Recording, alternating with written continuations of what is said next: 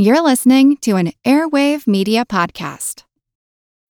When you need mealtime inspiration, it's worth shopping Kroger, where you'll find over 30,000 mouth-watering choices that excite your inner foodie. And no matter what tasty choice you make, you'll enjoy our everyday low prices, plus extra ways to save, like digital coupons worth over $600 each week. You can also save up to $1 off per gallon at the pump with fuel points. More savings and more inspiring flavors make shopping Kroger worth it every time. Kroger, fresh for everyone. Fuel restrictions apply. Another day is here, and you're ready for it. What to wear? Check. Breakfast, lunch, and dinner? Check. Planning for what's next and how to save for it? That's where Bank of America can help. For your financial to-dos, Bank of America has experts ready to help get you closer to your goals. Get started at one of our local financial centers or 24/7 in our mobile banking app. Find a location near you at bankofamerica.com/talktous. What would you like the power to do? Mobile banking requires downloading the app and is only available for select devices. Message and data rates may apply. Bank of America N.A., member FDIC.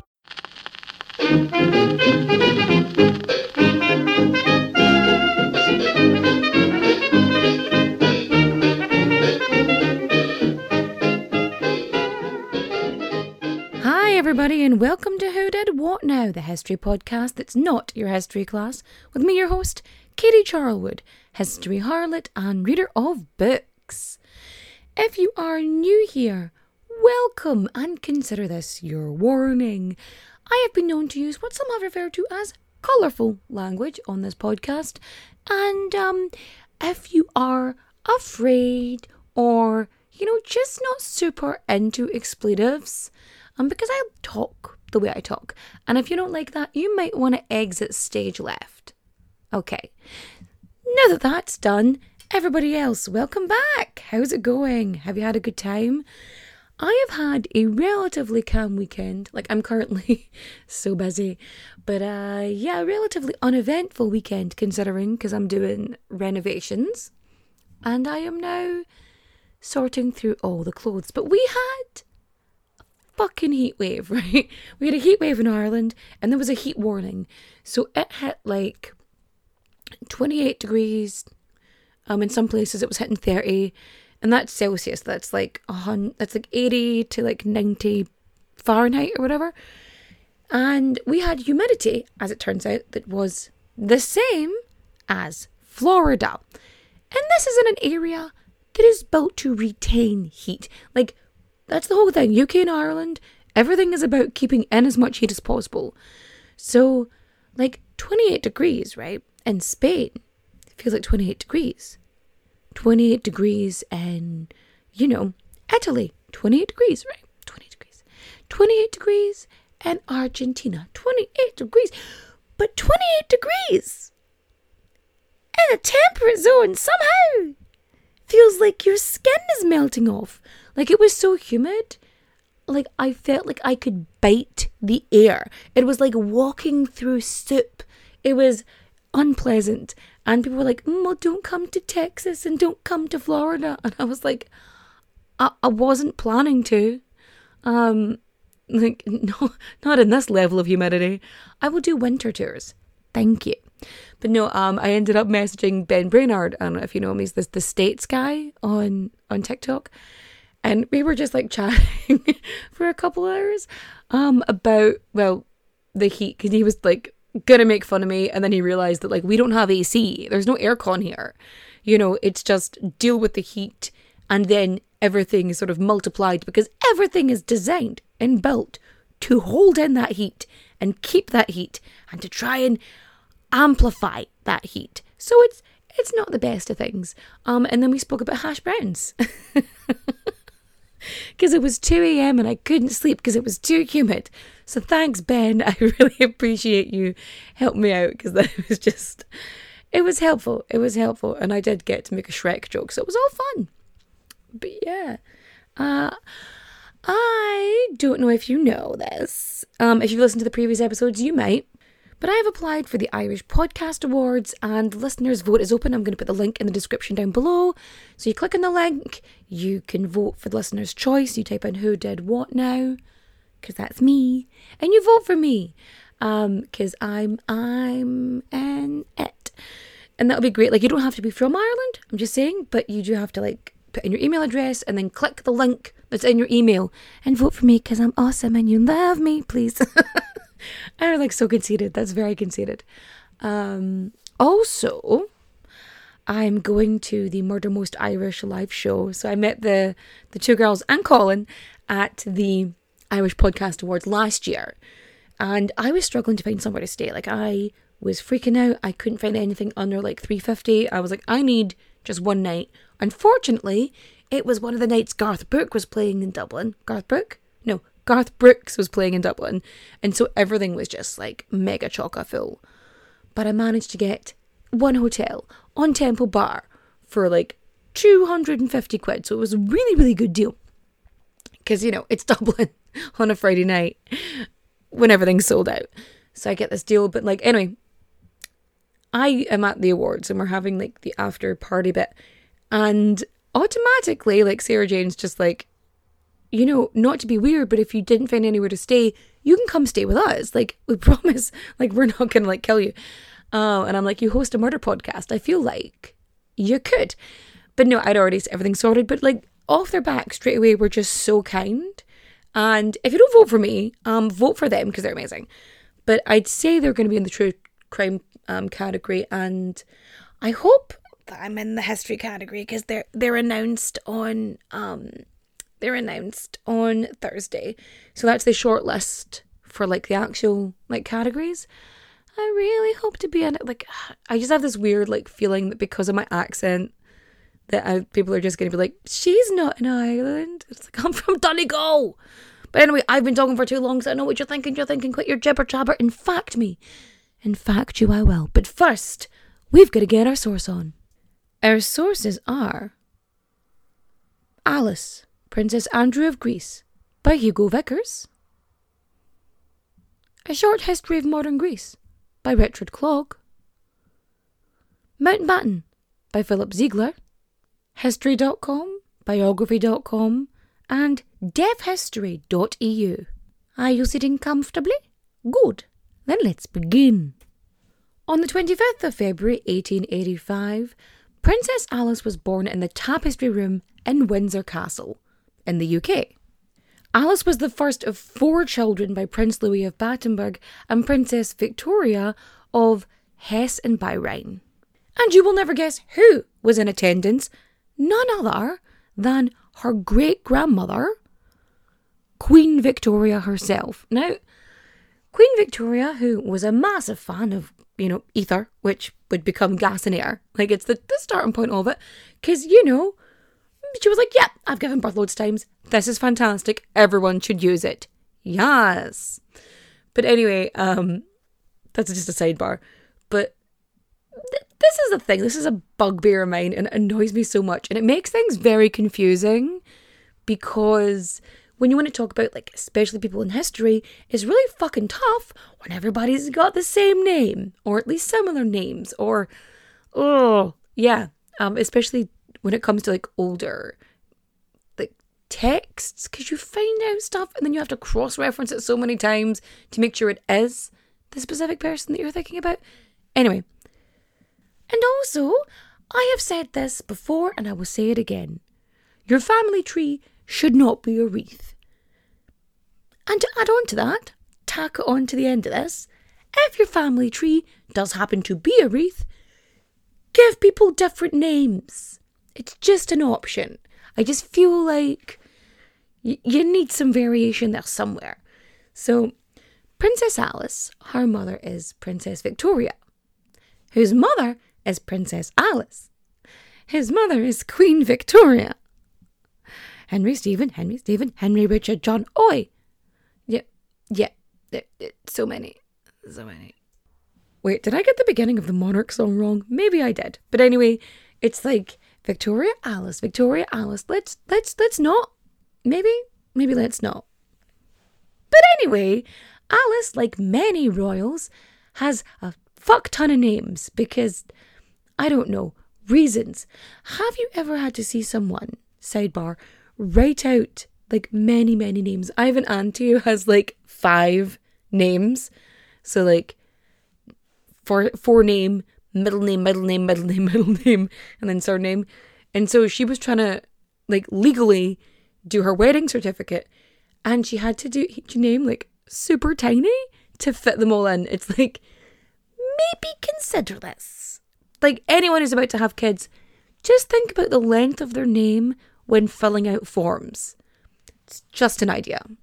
So Alice, she gets christened on the 25th of April 1885, and this is in Darmstadt. And she has the names, so many names. Okay, so Victoria, Alice, Elizabeth, Julia, Marie, Battenberg. Right? That's she has so many titles, so many names. Okay, so she has all these names, and she has like a bunch of godparents, like 6 of them or something. That's a lot. There's more than there should be. But they just, why? I don't know. Because like there should be 2 and just be done with it. But I don't know. Royals, I guess. So she ends up having 3 younger siblings. So Louise, George, and Louis. Again, Louise and just pick some other names. Just anything. Like, you're from all these different countries. Pick a name. So anyway, her 3 siblings. Louise becomes the Queen of Sweden. George is the Marquess of Milford Haven. And Louis becomes Earl Mountbatten of Burma. But back to Alice. So Alice spends the majority of her childhood between like London, Guggenheim, Darmstadt and Malta. Because her dad's also like a naval officer, even though he wasn't supposed to be because he failed the medical, but they let him in anyway because they didn't want to offend Queen Victoria. Anyway, so she's not doing well growing up because her mum is very worried because she noticed that her pronunciation, it isn't distinct, it isn't definite, and she thinks something's wrong. They kind of, how do I put this? They basically say she's slow. Like, that is the term they use. And it's actually her grandmother, right, Princess Battenberg, who identifies the issue. And so she takes Alice to see an ear specialist. And it's this point where she's diagnosed with congenital deafness. So she was born deaf, right? So, or at the very least, hard of hearing. So she's at least partially deaf. And so her mother, Victoria, decides that in order for Alice to grow and learn, and this is a little bit of tough love, and I get where it's coming from, but also, it just feels a bit rough. She told people that if they said anything around Alice, to not repeat it, to sort of force Alice to learn to lip read, effectively.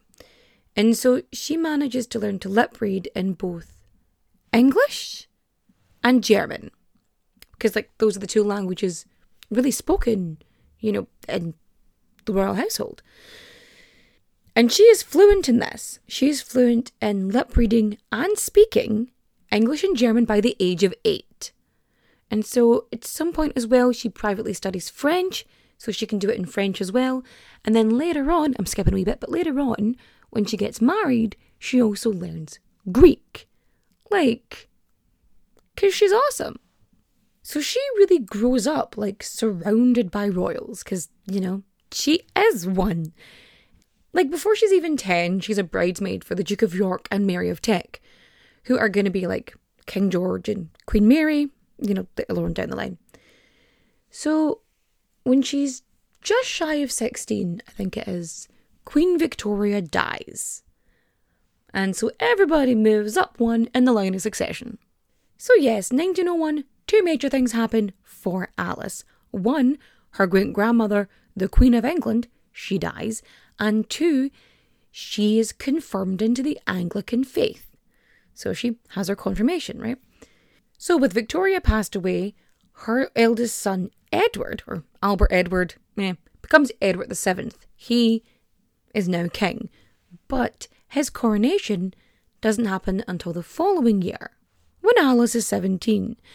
So here's the thing about coronations, is it tends to bring a lot of royals out, and there's a big royal family at this point. They're all interconnected, mainly through Victoria. Again, the wreath situation. So a lot of them come in.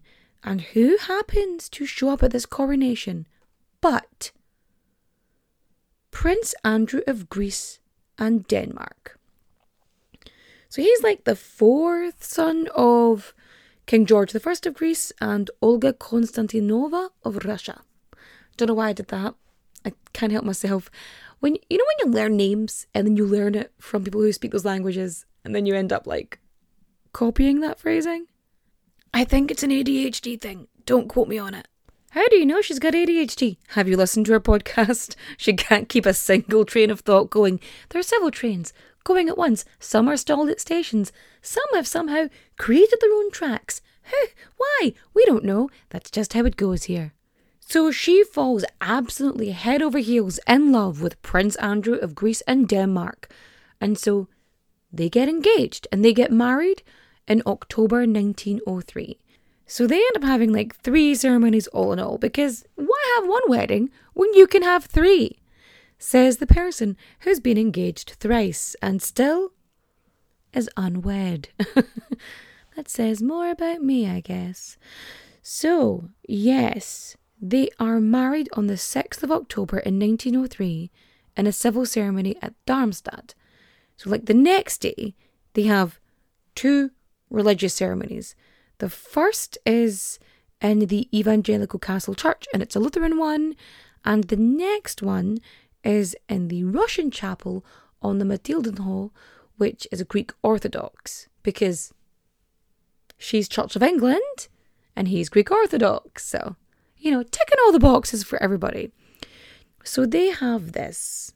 So they get married, and lo and behold, Princess Alice, she moves to Greece.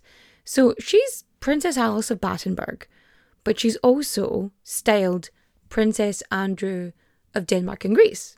So like sometimes when you're reading about Princess Alice of Battenberg, it will just call her Princess Andrew. Like it's not confusing. It's a wee bit confusing, but it's just weird, I think, for me. But anyway, so she is really well loved by the people of Greece. Like the people of Greece fucking love her. So she's loved by the Greeks. She's loved by Constantine, the king. Like, he thinks she's fucking fantastic. And Andrew and her, they're very much in love. Like, or at least she's very much in love with him. The two of them are just very, very well connected. And they go on to have 5 children all in all, who then go on to have more. It's a whole thing. But yet after the wedding, Andrew basically leaps back into his naval career because he's the 4th son. Like, he's not getting much. So he needs to do something. And one of the things, that are your options is going into the military somehow. The Navy, for some reason, it's deemed as more respectable than other sort of factions of the military. I don't know particularly why. Maybe someone else can explain to me why being on a boat is more impressive than flying a plane, or I don't know. Anyway, they're there, and she ends up having Margarita in 1905. Her daughter, not the pizza. I'm not saying Princess Alice tried a margarita pizza for the first time in 1905. I mean, for all I know, she could have. Maybe she visited Italy. I don't know if she was there or if she tried a pizza.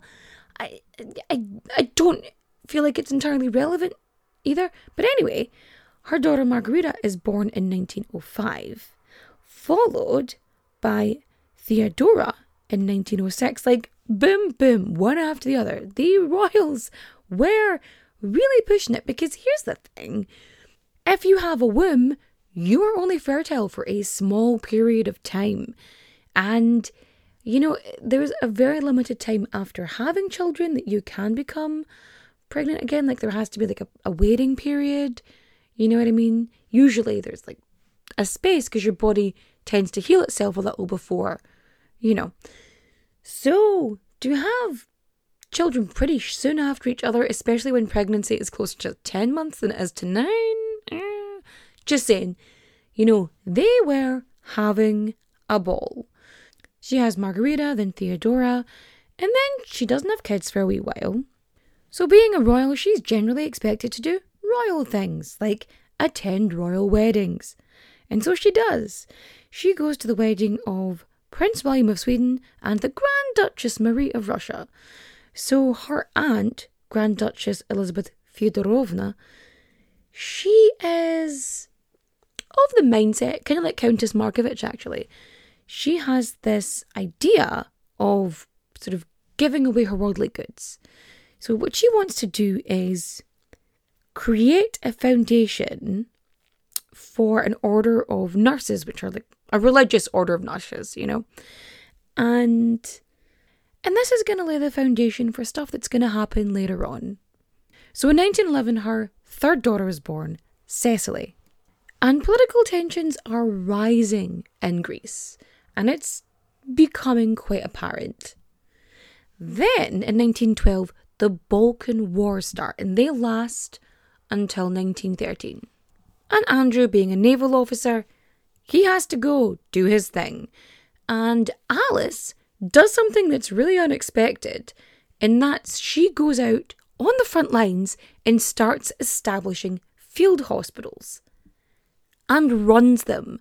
Like, she's not just doing nothing. She's not just like cutting a ribbon. She's there, hands-on, organising the day-to-day, making sure supplies are going out. Like, she's really doing something. She's going out there to help people. Like, she's nursing. Like, she's doing all this shit, right? And so impressed is the king with this, right? So amazingly impressed at all the shit she's doing, like, during the Balkan Wars. King George V awards her the Royal Red Cross, which is really fucking impressive. Like, because to be a princess and to physically get out and put yourself in danger to help people is like a weird enough situation to exist anyway. When you think of how she was raised and the society and the culture in which she, as a descendant of Queen Victoria, especially, the manner in which she grew up, that she's going out, especially when she's at a disadvantage because lest we forget, she can't hear shit. Or at least, not a lot of it. So after the Balkan Wars in 1914, Princess Sophie is born. And the First World War erupts. So there is this whole issue because the political system within Greece, it's very complicated and heavy, but effectively there's a democratically elected government and there's also a monarchy. So the government have voted and they want to support the Allies during the Great War. But King Constantine, who's Alice's brother-in-law, he doesn't want to get involved. He wants to take a neutral stance because he's related very closely to the German nobility. And he's also related very closely to the British nobility. There's a lot of sort of connections either side, and he just does not feel like he should be involved in this. Unfortunately, it gets to the point that this situation is just not feasible. And the family's personal safety is really being called into question because in 1916, Princess Alice and her children are sheltering in the cellars of the palace during the French bombardment of 1916. And that's like early December. But then by early 1917, Constantine, his neutrality thing, it's not working. It's buggered up, right? He's absolutely buggered up. And they have to go. He has to abdicate.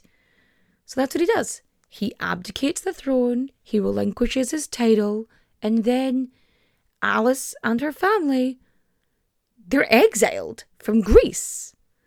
Like, this is a woman who has just consistently given to a country, and this is a country that in general loved her.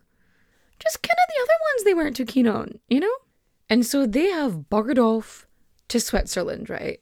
And during this time as well, like, they have to, like, get rid of titles and change names.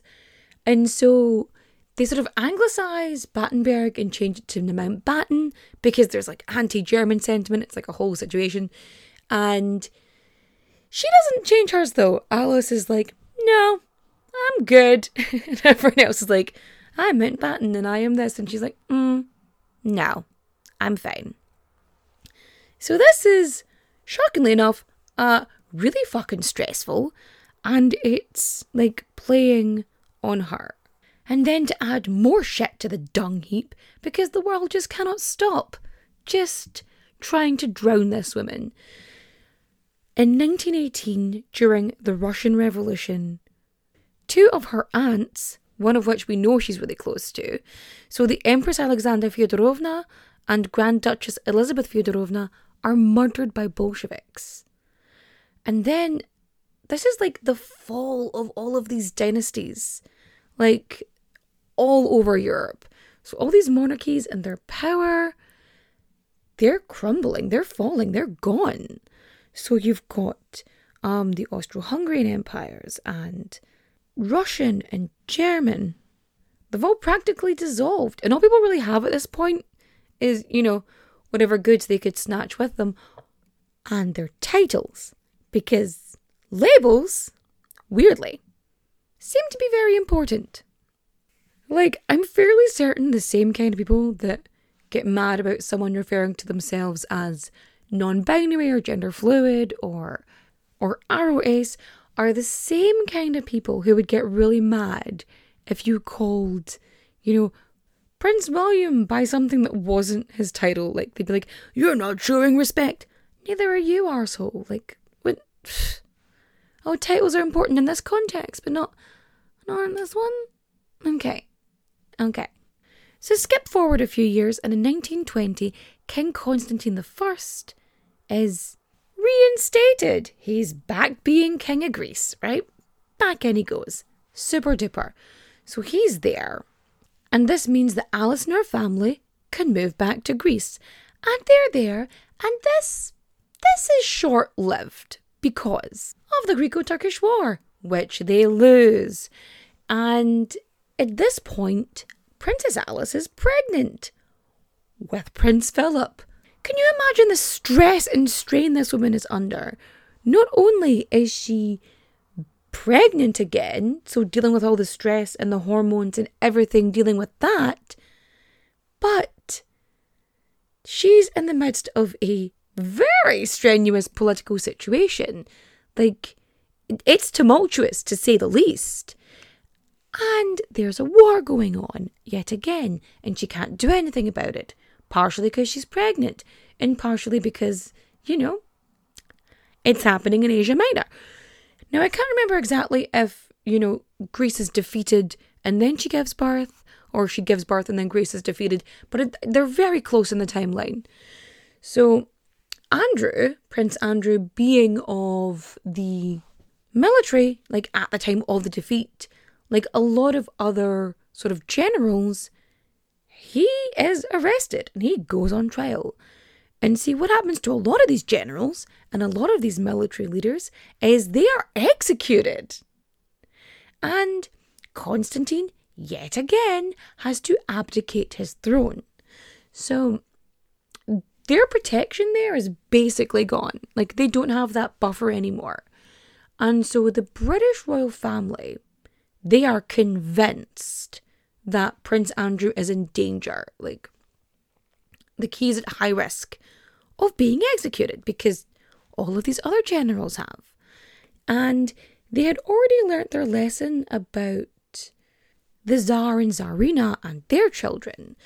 And so they didn't want that to happen again because they could have helped them, but didn't. I think it's because they weren't aware that it was going to result in their deaths. But now they know that's very much a possibility with, you know, a revolt. And so they send in the HMS Calypso. And there's this show trial.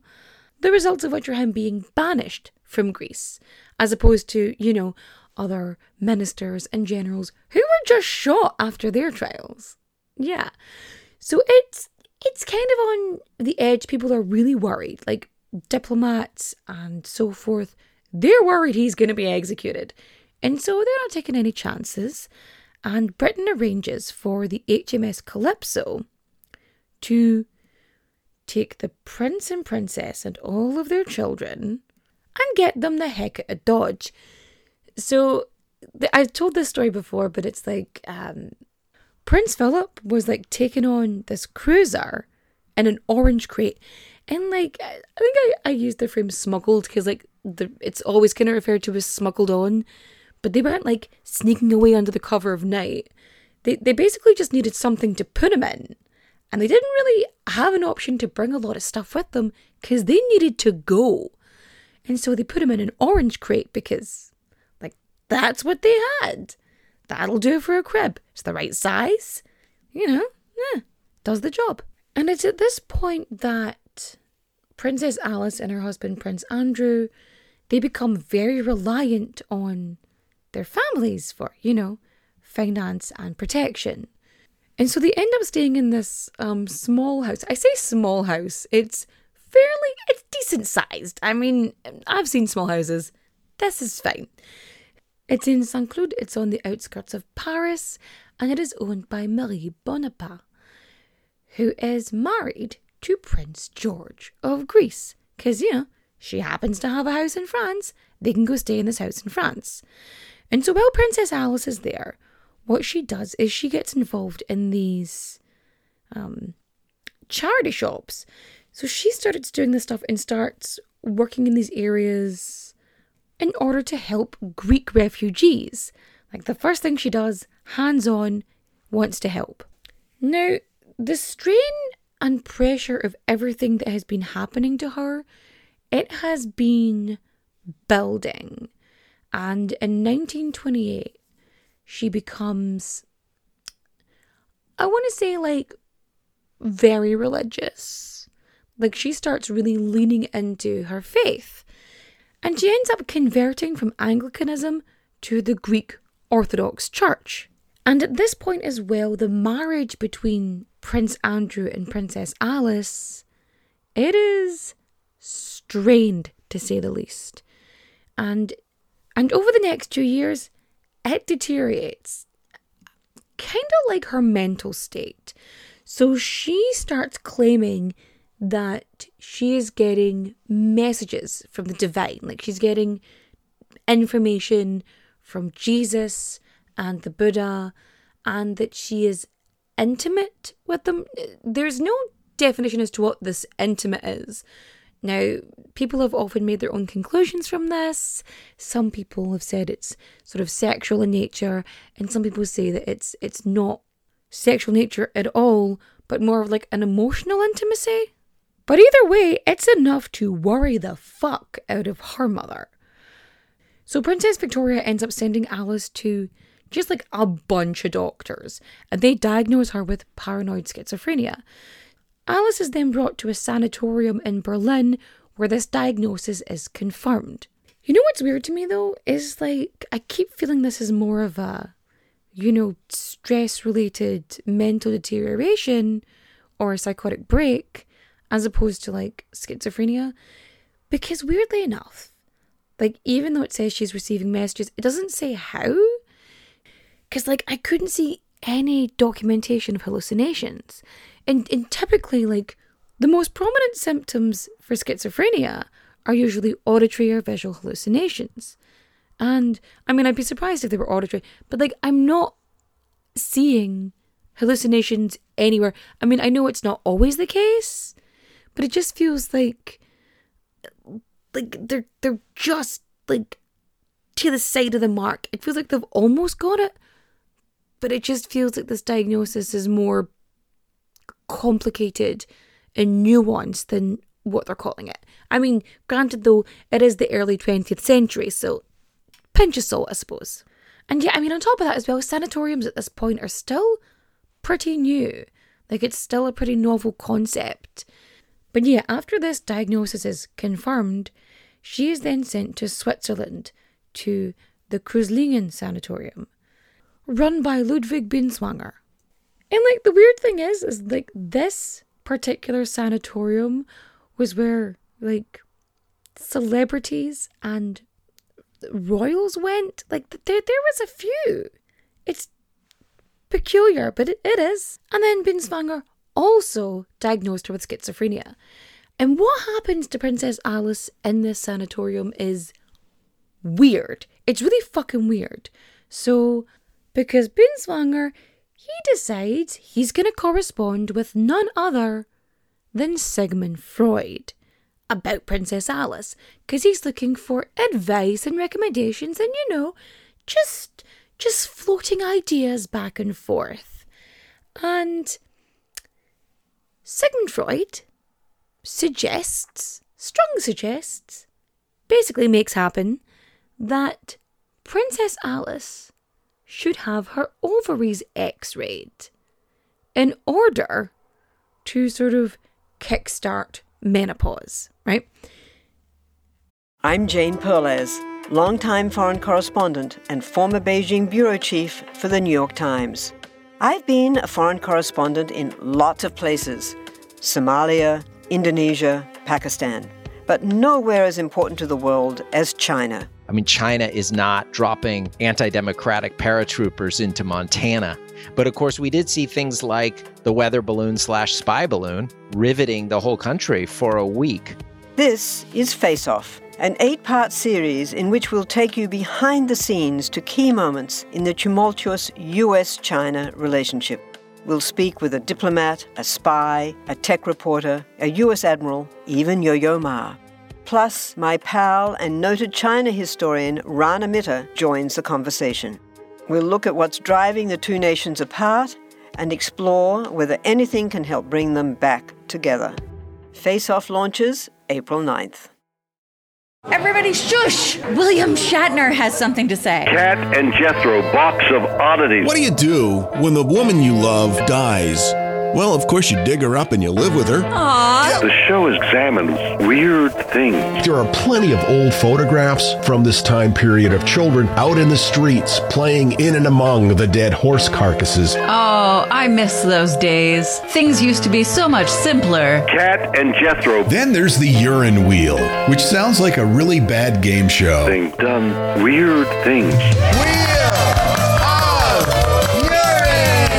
Cat and Jethro, box of oddities. That is really mysterious. Join Cat and Jethro Gilligan Toth for the strange, the bizarre, the unexpected, as they lift the lid and cautiously peer inside the Box of Oddities. The Webby Award-winning Box of Oddities podcast from Airwave Media.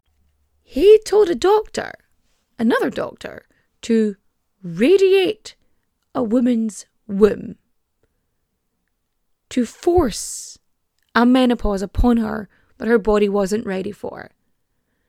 Because, shockingly enough, he believed all of the issues stemmed from her libido. He had decided that Princess Alice of Battenberg was too damn horny, and that's where her issues stemmed from. And you know where this all came from? I mean, the Jesus stuff and the Buddha stuff, no, none of that. It's because one of her ladies-in-waiting said that when she was working in her charity shop in Greece, it's that she had started this emotional affair with a Frenchman, and nothing physical happened. It wasn't acted upon, but that this was a trigger for her current mental state. And because of this, they decided that they were going to radiate her womb. And just when you think it couldn't get worse, this was done to her without her consent, because she was not fully informed of what they were going to do. She didn't have an option to discuss it or to challenge it. This was forced upon her, and she attempted to flee the sanatorium on several occasions. And all the while, her husband and her, they are becoming estranged. And all of her daughters, they marry German princes. And she doesn't attend any of their weddings, because she's in a sanatorium.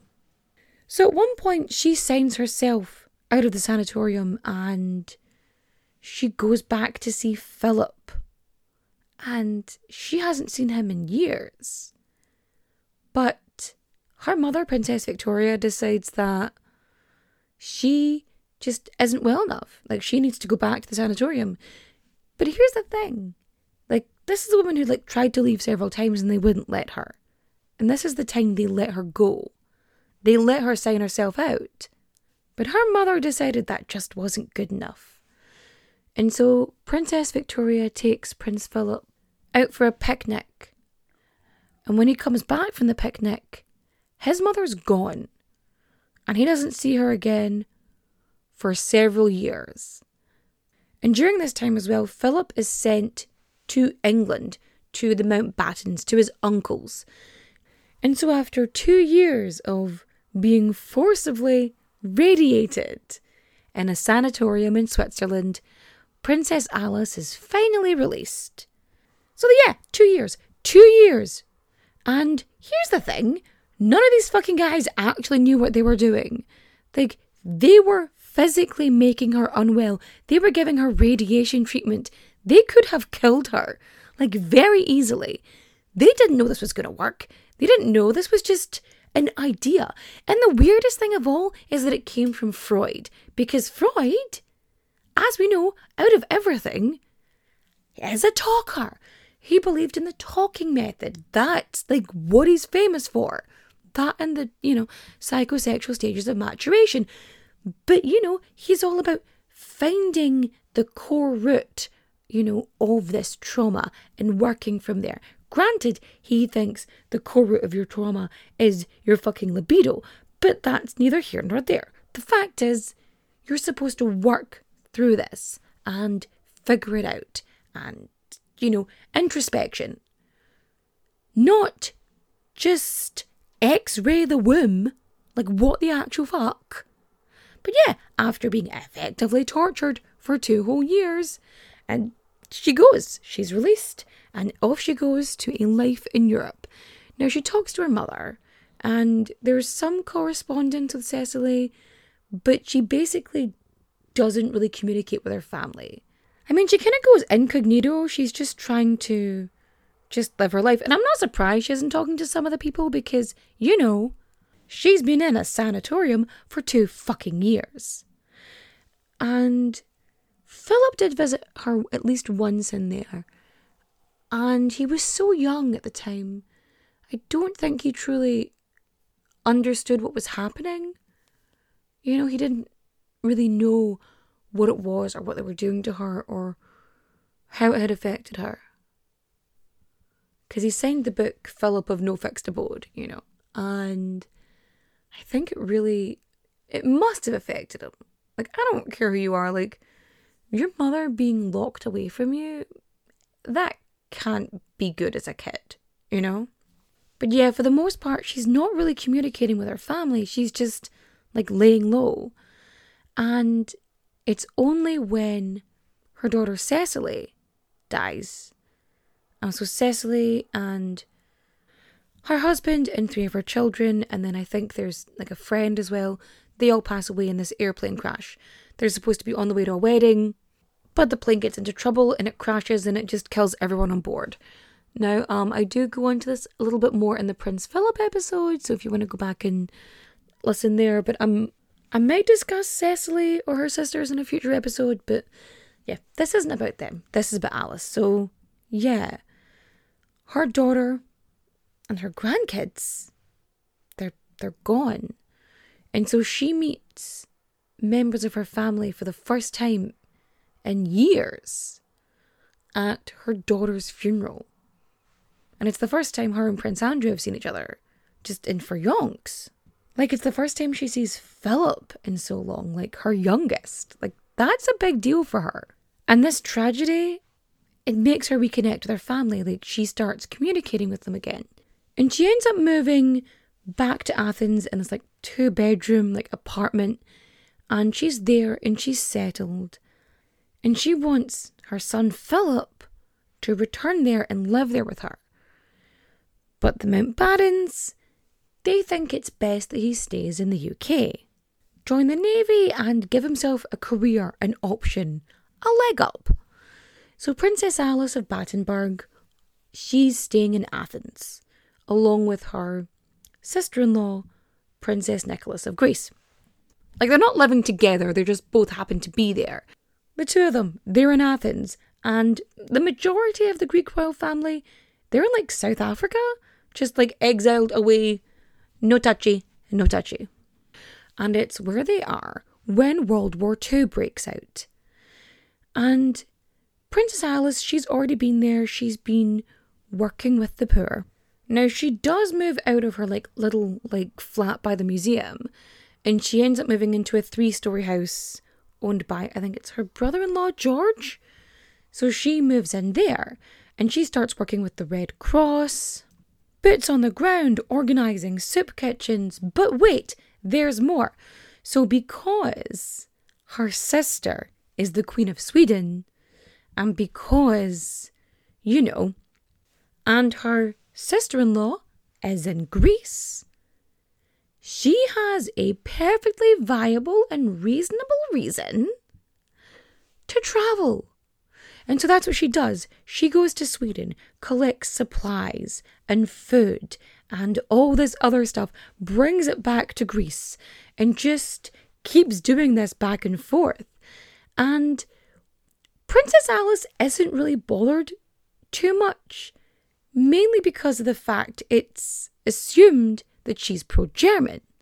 So it's really funny for her. So she's got one son who is fighting for the Allies, and then she has, two son-in-laws? Three son-in-laws who are like German princes, and who they're Nazis. They end up being Nazis. So yeah, bit weird. But it also gives her this sort of element of power. So the Axis forces, they have been in Athens since 1941. And when Mussolini falls in 43, that's when German troops really just come in and seize control. So at one point, this is really funny, I love this fucking story. At one point, this German general comes up to her because he assumes that she's on their side. Because, like one son-in-law's in the Waffen-SS, and he's like, what, is there anything I can do for you? And she's like, she's a chain smoker, so I like the idea of her just like watching this man and just taking this long puff of a cigarette, like, you can take your troops out of my country. I also like to imagine that she blows smoke directly into his face and then puts the cigarette ash out on his shoulder, like tap, tap, onto his shoes. I'd like to imagine it happened that way. Like, she did say, like, you can take your troops out my country. I just love that. Sidebar, if I'm ever going to be haunted by a royal ghost, I want it to be Princess Alice. Because one, she's a badass, and two, she makes exceedingly good cakes. I'm kidding. I'm sorry. I couldn't help myself with that one. No, because, like, I just want a chain-smoking, like, canastas playing, like, nun nurse princess to just be really sarcastic. Just, what's that? It's the smell of a Marlboro Light. Princess Alice is here. She's here to judge you. So in 1943, the Nazis, they're just occupying Athens at this point. And previous to this, there was like 60,000 Greek Jews sort of like in refuge there. And the majority of them, I think all but 2,000, so like 58,000, give or take, are murdered by Nazis. They're sent to concentration camps. And they're murdered. And during this time, a widow, Sophie Cohen, is in Athens with 2 of her 5 children.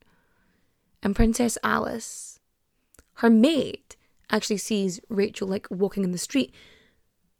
They were looking for her. They knew she was in Athens, but they didn't know where. So when her maid sees her, she's like, we were looking for you. Come the fuck with us. And so Princess Alice actively chose to hide 3 Jewish people in her house. So Rachel and 2 of her kids.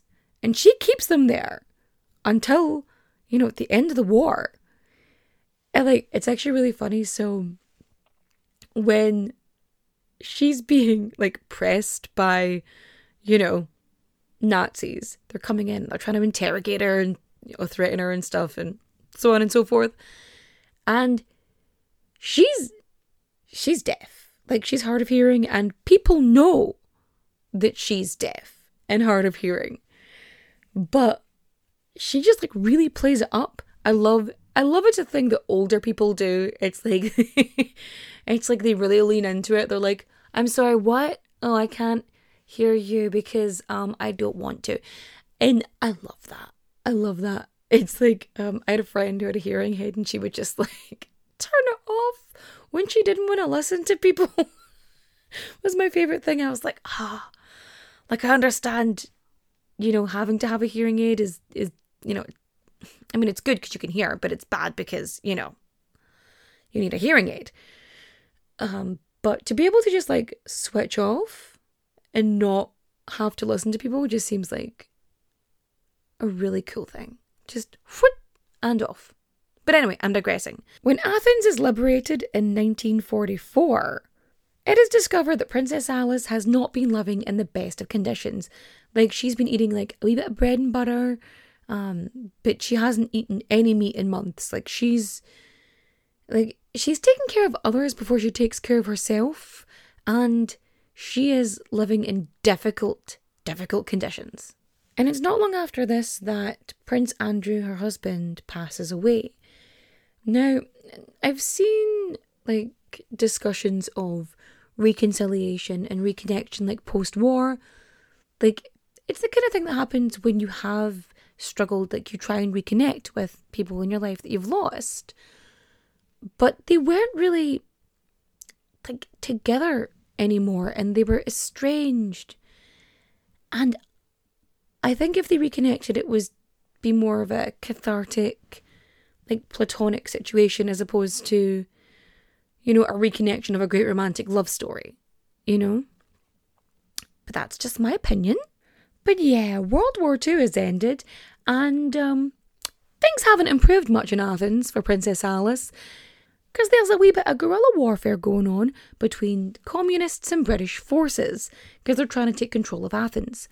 And there's a curfew in place, basically telling people, stay inside, don't go out, don't do this, And Princess Alice says, fuck this for a game of soldiers, and what does she do? She breaks curfew, she defies British forces, and she goes out and she hands rations and food and other supplies to police officers, children, just anybody who needs it. And so, she gets asked if she's worried about being hit by a stray bullet. And again, I like to imagine she's taking a smoke as she does this, dressed in her kind of nunnish clothes. Because, she's trying to, reestablish the order of, nurse nuns that her murdered aunt was planning on doing. So she's really kind of, feeling this. So I like to imagine she's there with a wee wimple on, and she's taking a smoke. Because, direct quote, I must add, I fucking love her so much.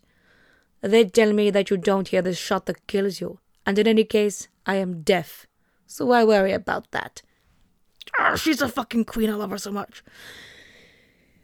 But yeah, so she's out just doing her thing.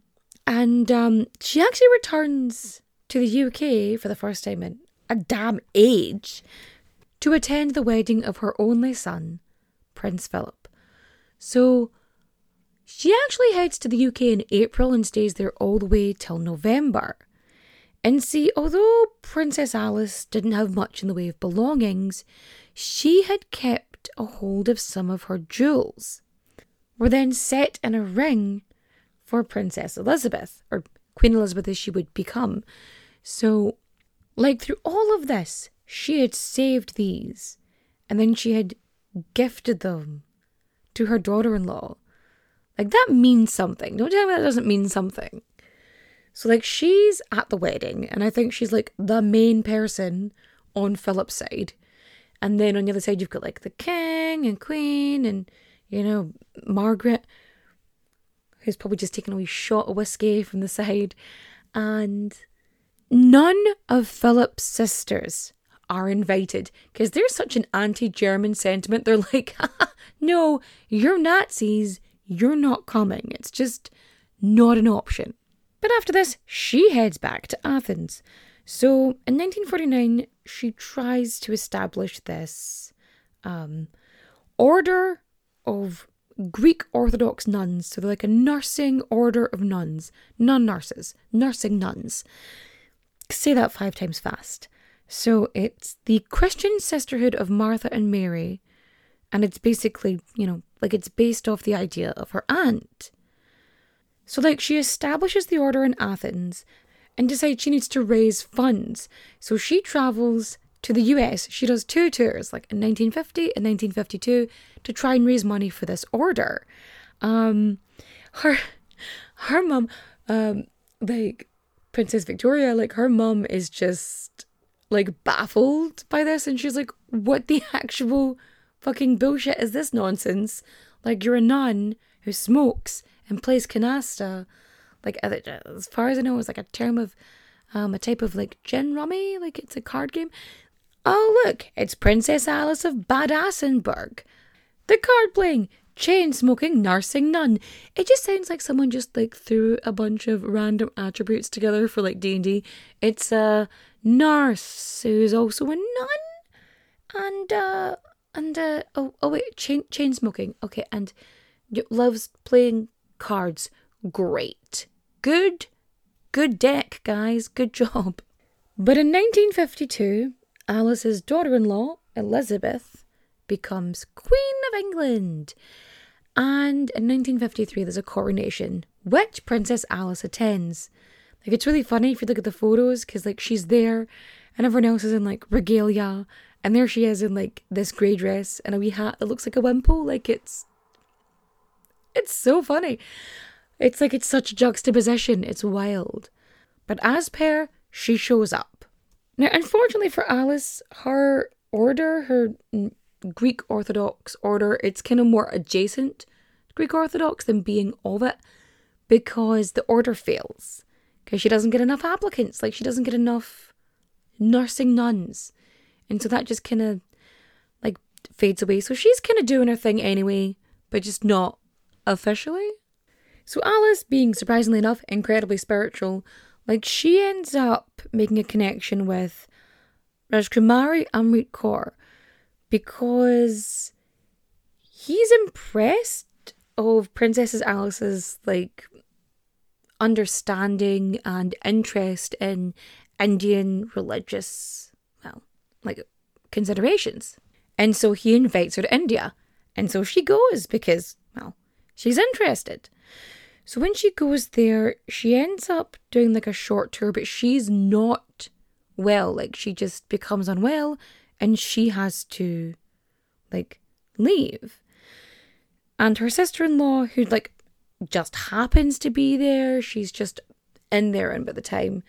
And so she, you know, basically takes over the tour and kind of has to, how to put this, like, takes her place because, like, they don't want to offend, like, all of these sort of, like, people who had invited her over. Like, they don't want to cause offence and insult, and they have to do the sort of royal diplomacy. So the sister-in-law, when she's out doing this for Alice, like, she dies a month later. Like, she does the wee tour and then gone. Now, after this, Princess Alice is back in Greece just doing her thing, helping the poor, just, she's in this, I don't want to say house, but kind of house, and the ceiling is leaking. It's not the most structurally sound of buildings, and she's not doing great. Like, her health is getting worse. She's getting more and more deaf. Like, everything is deteriorating. which gets worse, when yet another dangerous thing happens in Greece. So the Colonel's coup of 67, right? It makes the royal family genuinely worry for Princess Alice. So they extend an official invitation, and by official invitation, they make her go. Effectively, there's an invitation. No, you're going. She's gone. So she is invited back to Buckingham Palace, which, ultimately is better than being exiled, because King Constantine II, he was in and he tried to do a counter coup, and then him and his wife get exiled. It's a whole thing. But Princess Alice of Battenberg, she's in Buckingham Palace, she's in London, and that's where she stays for the next 2 years. And then on the 5th of December, 1969, at the age of 84 years old, Princess Alice of Denmark passes away. Now, there's kind of rumours that would go around saying that she was going senile, but she was just physically frail. She was old, and she had gone through a lot. And fun fact, by going through the menopause early, it can increase risks of things like osteoporosis. So again, they radiated her and just fucked up her body even worse. I'm just saying. But yeah, she was lucid. She was with it. Her body was weakening. That's it. And so when she passes away, she is initially interred in the royal crypt at St. George's Chapel in Windsor Castle. But here's the thing. Before she passed away, she let everyone know that she wanted to be buried at the convent of St. Mary Magdalene on the Mount of Olives in Jerusalem, because she wanted to be buried near her aunt. And so she told her family this. She let them know her wishes. And Princess Sophie was like, it's too far to travel to visit you. And again, oh God. Princess Alice, I assume, yet again, taking a toke, just nonsense. There's a perfectly good bus service. Putting the ash out on her, just on your shoes. But no, so 1969, St. George's Chapel in Windsor, which is kind of weird because she was born in Windsor Castle and she's interred there. It's just a full circle. But yeah, in 1988, they decide that they're going to honour her wishes, and they transfer her remains to the crypt beneath St. Mary Magdalene Church. So finally, posthumously, Princess Alice receives 2 honours. One from Israel. At the Yad Vashem in Jerusalem, there's this ceremony honouring her as righteous among the nations because, she put herself at great risk, sheltering Jewish people from Nazis. And then, just over a decade ago, she is honoured as a hero of the Holocaust by the British government. But, there were so few books about Princess Alice that are written in English, so I really need to get some more translations because I feel like there's more information out there. I just haven't been able to get it because I don't read Greek or whatever. But she's so fascinating and so interesting, and I feel there's so much more there. Not that she didn't do a fuck ton, she absolutely did, but I just think we need to know more about her because her information, her story is barely out there. And I think she really did something with her life. And I think we deserve to talk about her and to know about her more. Fuck Henry VIII. She's more interesting. That's all I'm saying. So if you liked my retelling of the story of Princess Alice of Battenberg, I can't help myself, she's just too cool. Feel free to rate and review 5 stars. Say nice things. Say mediocre things. Just give 5 stars and, put some positivity in your life. Just be positive about something to somebody. I'm aggressively positive, but that's a completely different thing entirely. But don't forget you can follow me on all of the social medias. I am on X, I guess. Twitter, Facebook, TikTok, Instagram, so on and so forth. I don't have Threads yet because it's not legal in my country, but I am waiting. And I have a Patreon and a tip jar if you want to help support. If you just share stuff even on social media, like that makes all the difference. And also if you like share the podcast amongst your friends, that would be totally cool too. You guys are the best. I'm doing a lot of like elongated noises today and I have no idea why. I do know why actually. It's because my wee girl is an arsehole and she does it all the time. And now I'm copying her. But recommendation time. So for watching, I'm going to recommend Only Murders in the Building because I love a cozy mystery, and also Selena Gomez because she's so cool, and Martin Short is just fucking awesome. Steve Martin's fine. If I ever move Steve Martin, somebody's going to tell him I did this, but it's fine. He'll get over it. So book-wise, I am going to recommend Prophet by Sid Blushay and Helen MacDonald. And for listening, did I recommend the Murder Most Irish podcast last time? I don't know if I did. But if I didn't, or even if I did, go listen to them. They're Victim First. They're fabulous. They're awesome. So go listen to them. And yeah, with that, I am going to say good evening, and I shall bid you farewell. Adios, au revoir, auf Wiedersehen, my friends. Bye-bye.